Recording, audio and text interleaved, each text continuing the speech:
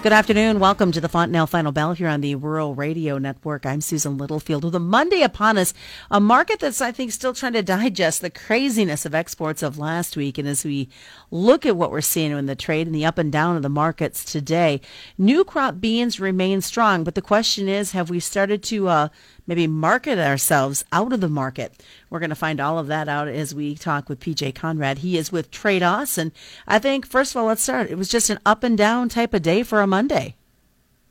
You know, it really was. We had some strong overnight trade, and then things sold off as the morning kind of kicked off, and we had day trade starting. And it seems like that's been the common theme, though, throughout the last week and a half. And I think a combination of that is, you know, funds are pretty long, and there's probably some liquidation going on there. And also, you know, from a bear's perspective, we're rolling in. We got, I believe on February 9th, don't quote me on that for sure, there's another USDA report.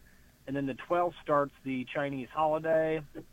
And you really got South American beans coming off in a big way mid-February as well. So we got kind of some things from a bearish aspect there. From a bullish aspect, though, it's pretty easy to point to exports. Last week was huge. One of the larger, and maybe you would know this for sure, Susan, but I'm saying it's one of the larger weeks we've ever had from an export standpoint. Where does that take us from here moving forward? We got to find a way to ration the commodities here, but you know, we obviously don't want to, or the market's trying to force ourselves to that pattern. But that doesn't necessarily mean things need to go higher. I think I just caught a clip today that Argentina's corn is cheaper than ours now. So all of a sudden, we're not the cheapest game in the world. What's that mean moving forward? We're going to find out a lot more, I guess, here in the next couple of weeks. And February 1st, the crop insurance prices are going to start getting calculated now, and the first daily close at $4.46 on corn and $11.54 on the beans. So having said that, us being a little bit more expensive than others, is it going to come down to, though, the quality of the grain and the price of the grain, but we still see Japan and Mexico buying grain from us and not looking elsewhere?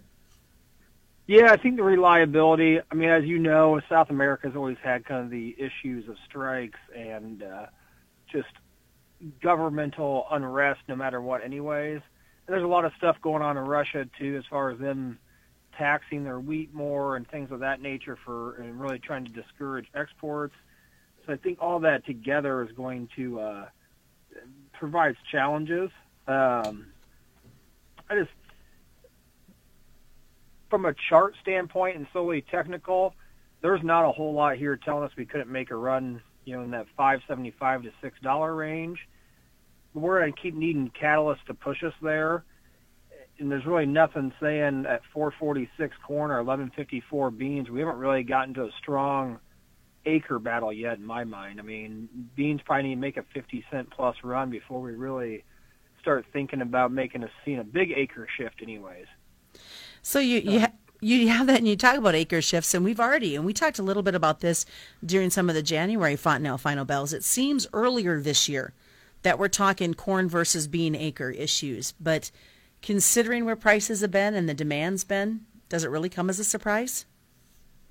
No, it doesn't. It's something that usually doesn't really get talked about for the last 5-6 years, hasn't, because we've had such a surplus of both that, you know, maybe you'd say, well, we exported more beans or whatever, this or that. But we are so tight on soybeans, we're going to need to plant a whole glob of acres come this spring. And I don't know, at $4.46 new crop corn, I still think there's a lot of people who'd say they'd rather plant corn than beans in this environment. And unless something dramatically changes weather-wise in the Dakotas, we're going to plant all that ground that's been prevent plant the last few years. And I'd be curious on how much, outside the derecho area in Iowa, that's obviously going to go beans from a volunteer standpoint. But how much fall field work got done in the Midwest that people are already planning on planting corn, because at that time the prices were probably more advantageous to plant corn. Now let's add a little cog to this wheel. And over the weekend, I was talking with a gentleman who runs a fertilizer business, and he said the cost of fertilizer right now, whether it's anhydrous or whatever, is absolutely going through the roof on prices. Do you think that's going to play a role as well as you look at those numbers? Always does. I mean, to a certain degree, and I don't know where those prices are at or how those affect guys' bottom lines or how much has been booked already, but it's definitely going to play a factor. And, that's what's going to happen when you have a $2 rally in corn and a $5 rally in beans. Everything else is going to inflate with it from an input standpoint. So hopefully you got some stuff locked in this fall. If not, obviously it's all relative to the price, or maybe your profit margin isn't growing at the rate as before. But I think you talk to most guys, and they're going to say my predictability of growing 200-plus bushel corn is X, and my ability to control bean yields is a lot lower. So the American farmer loves to plant corn. The question is, how far out of whack can we get this ratio that puts them in a position to plant beans? And I'm sure the global feel of what happens with harvest numbers coming in from South America may or may not play a role in that as well. Definitely. I mean, I think it's not just South America that had some weather issues. There's kind of been a global thing coming the last 8-9 months that we slowly have dried out. Now the Midwest is catching a good slot of snow here currently. But we really need a 2-inch soaker come April 30th to probably make everyone feel pretty good about where we're headed. Well, hopefully all this fog that we've been dealing with will hold true on that when it comes to giving us a soaker. Well, stick around, folks. We do have a lot more as we continue the conversation with PJ Conradt with Tredas. Did have comments coming from a listener wondering about basis price and what we're going to see in the field as we hit this month of February. Hard to believe it's already the 1st. More is coming up on this Monday edition. It's the Fontanelle Final Bell on the Rural Radio Network.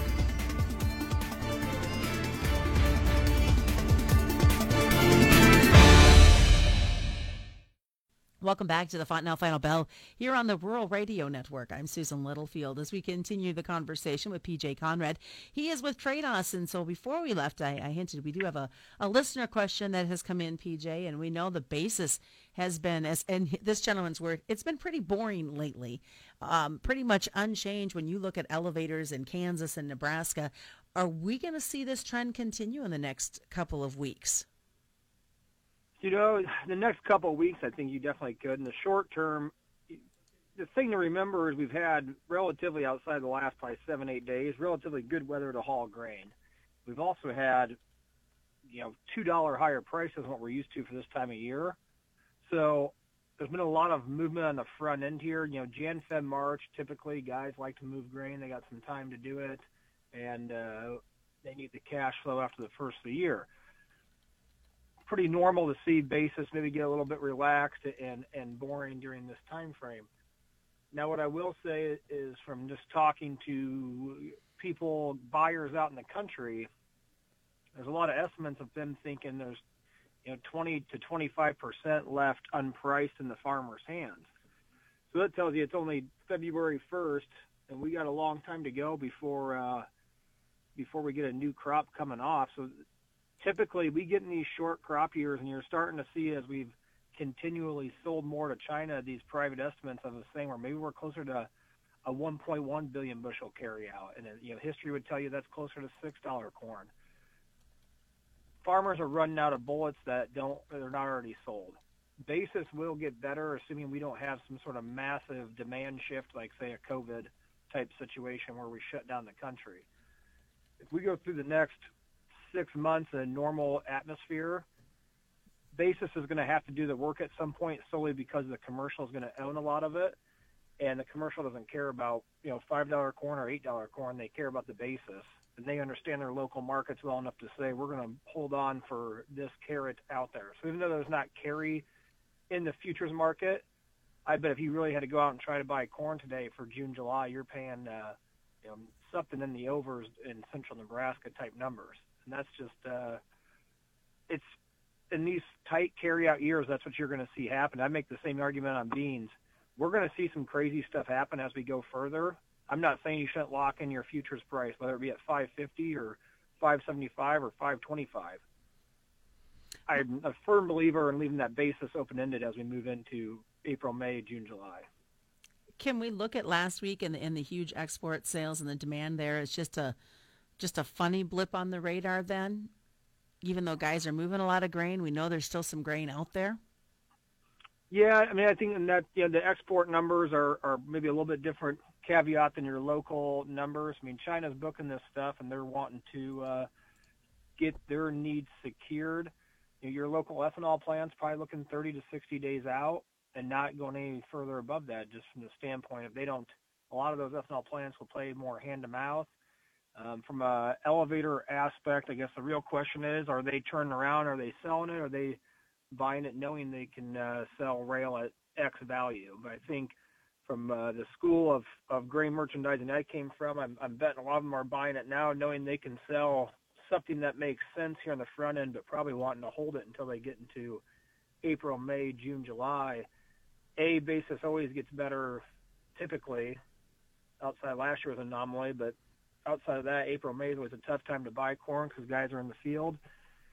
June, July is going to get tight this year just solely because our carryout's where it's at. So we're already seeing some weird moves. I think there's definitely corn that you can buy out of South Dakota and make its way to Southwest Kansas and still be a better value than trying to trade it into your local markets in South Dakota. And that's just a function of western Nebraska and western Kansas having such a short crop due to drought. So over onto the livestock side, we had a cattle inventory report that came out on Friday afternoon. Do you see any surprises or anything in that number that should catch the attention of the cattle producer? I don't think there's anything in the report to really catch your eye. I think the one thing to look at is April 124 has been a massive resistance line. We just can't seem to get through it. I'd like to think we're going to make another run at it. Today wasn't a real pretty day. You did see June go up 52 cents, and it's at that 118.12 level, just about $1.50 off its highs. In a perfect world, and you'd think there's maybe a little bit of strength left to be had, but I would love to see us make another run back at call 124 on the April and 119 to 120 on the Junes. The question is how fast can we do that? Cattle have seemed to lag a little bit behind as far as it feels like you're seeing a bigger push in the other commodities. That way for folks to get a hold of you. You can call us at 402-858-7529 or find us on any social media platform at Tredas LLC. Thanks so much again. PJ Conradt joining us today. He is with Tredas. Just a reminder, commodity futures and options involve substantial risk of loss, and they're not suitable for all investors. The Fontanelle Final Bell is brought to you by Fontanelle Hybrids and all of your local Fontanelle dealers. Check it out as a podcast at ruralradio.com or wherever you subscribe. It's the Fontanelle Final Bell on the Rural Radio Network.